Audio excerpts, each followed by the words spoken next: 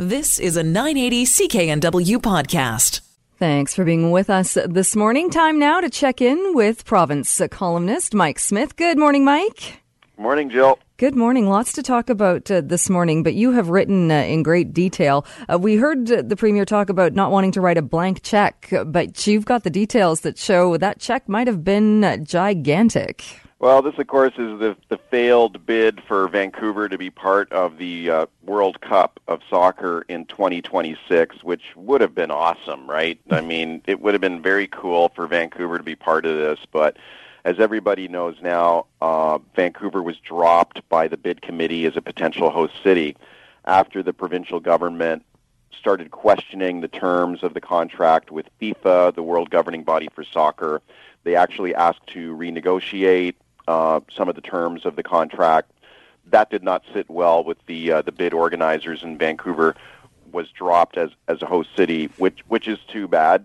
But I think that when you take a look at what was being asked of BC taxpayers here, personally, I think the government did the right thing. And I wrote about this last week, and I have it again today. It's the front page of today's Vancouver Province newspaper, which I encourage people to check out.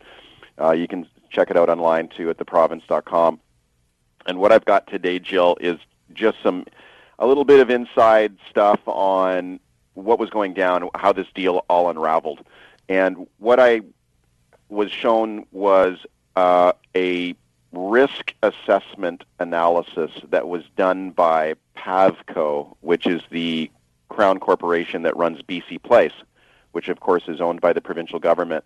And it looked at and analyzed some of the contract demands from FIFA and the potential cost, the potential liability to BC taxpayers. And, you know, it's a lot, you know, like there was a demand for not only one natural grass playing surface to be installed in BC Place, but they would have to have what's known by FIFA as a contingency pitch, which is a second field ready to go and to be installed on short notice if something went wrong with the first one. There would have had to have been a second separate electrical power supply to BC Place Stadium in case of a power failure.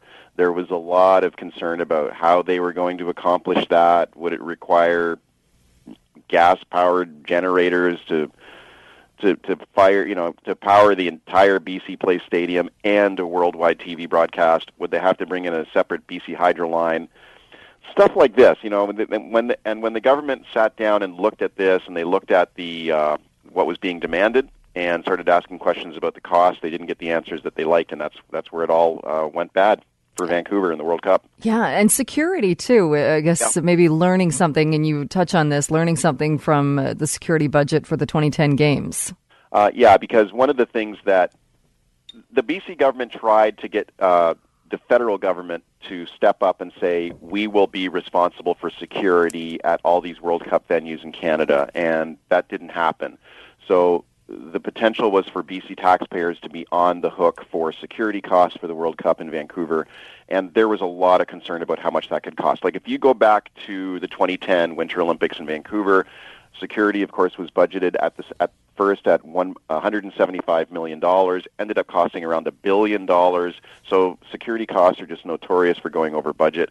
I know that the BC government looked very closely at the World Cup in Brazil in 2014, where they spent $900 million on security. It included a massive video surveillance system, and police and first responders had to be trained on potential terror attacks with chemical weapons and radiological terror attacks. I mean, very, very complex and costly security apparatus would have been required. So the BC government was looking at this and saying, you know, we're going to get, 2 or 3 games here for the World Cup, and they just didn't think it was a good deal. Another one was, which to me was really interesting, was what FIFA calls a clean stadium clause, which bans all non-authorized advertising and commercial activity in the stadium for what they call an exclusive use period of BC Place, which would have been potentially 2 months. So for 2 months, all advertising banned in the stadium and around the stadium. That's another interesting one, is that there would have been this strict ban on non-authorized advertising near the stadium. So there was a lot of concern about what would this mean for businesses operating near BC Place. Would the government have to go down and police their ads and their signage and stuff like that?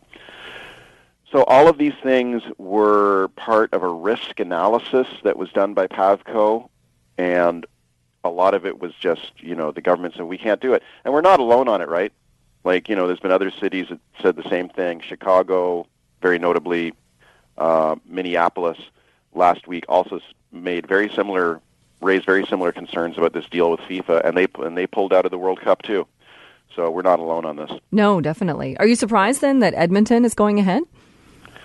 I guess everyone has to make their own decisions about what's in the best interest for their own city, their own jurisdiction. I'm not privy to their particular situation, but I talked to a guy named Andrew Jennings, and this guy is a British journalist who is pretty widely credited with exposing the FIFA corruption scandals that led to charges in the United States a few years ago of wire fraud, racketeering, and money laundering against FIFA.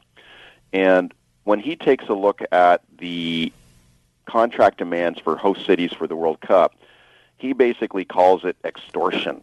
And he says the demands are over the top, and the costs are extremely expensive.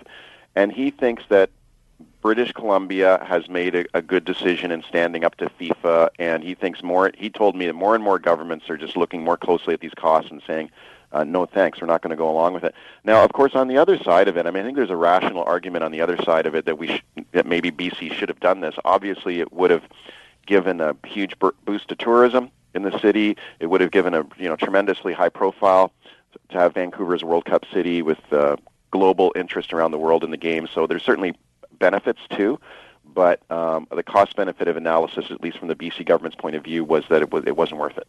All right. Interesting details that you've got there. It's an interesting story. Yeah. Sure. Just before I let you go, your thoughts now that the dust has settled a bit on the transit announcements and stuff. How are things? How do you think things played out as far as finally coming up with this funding mechanism? A few things jumped out at me there. One is that it was interesting to watch these politicians announce a funding deal here with no referendum. Last time this all unraveled because they couldn't get a agreement on a referendum, and the referendum failed. That put transit development in this city, in this region, behind schedule by like 3 years.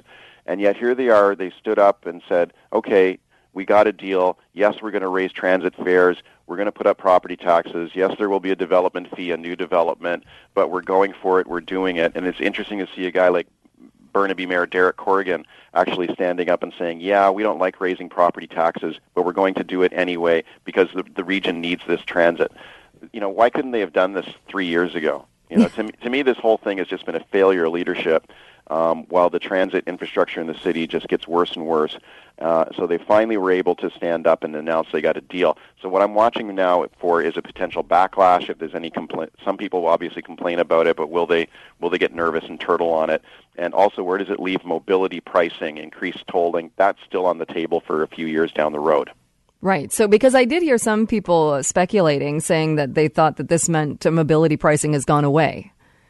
Yeah, I don't think so. I think Corrigan said, no, it hasn't gone away. We are not going to be introducing mobility pricing anytime soon, which would include potential new tolls, potential distance pricing, or a congestion fee for driving downtown, that kind of thing. All of this stuff is on the table. He said that is still being considered, but it's a few years down the road before we get there. So we'll see if that might require another dose of political courage if they're actually going to do that. But that's a few years down the road. In the meantime, they got a deal, which is a good thing because these projects need to get done, I think. Yeah, exactly. Yeah. All right, Mike, great to chat with you, and people can check out your column. Thank you so much. You're welcome. That is Mike Smyth, Province Columnist. And if you want more of the details of the risk assessment and the lead up to the decision not to hold the FIFA events, check out Mike's column in the Province today. You've been listening to a 980 CKNW podcast. Listen live at CKNW.com, the Radio Player Canada app, tune in, Amazon Alexa, HD Radio at 101.1 FM HD2, and on the AM dial, 980 CKNW.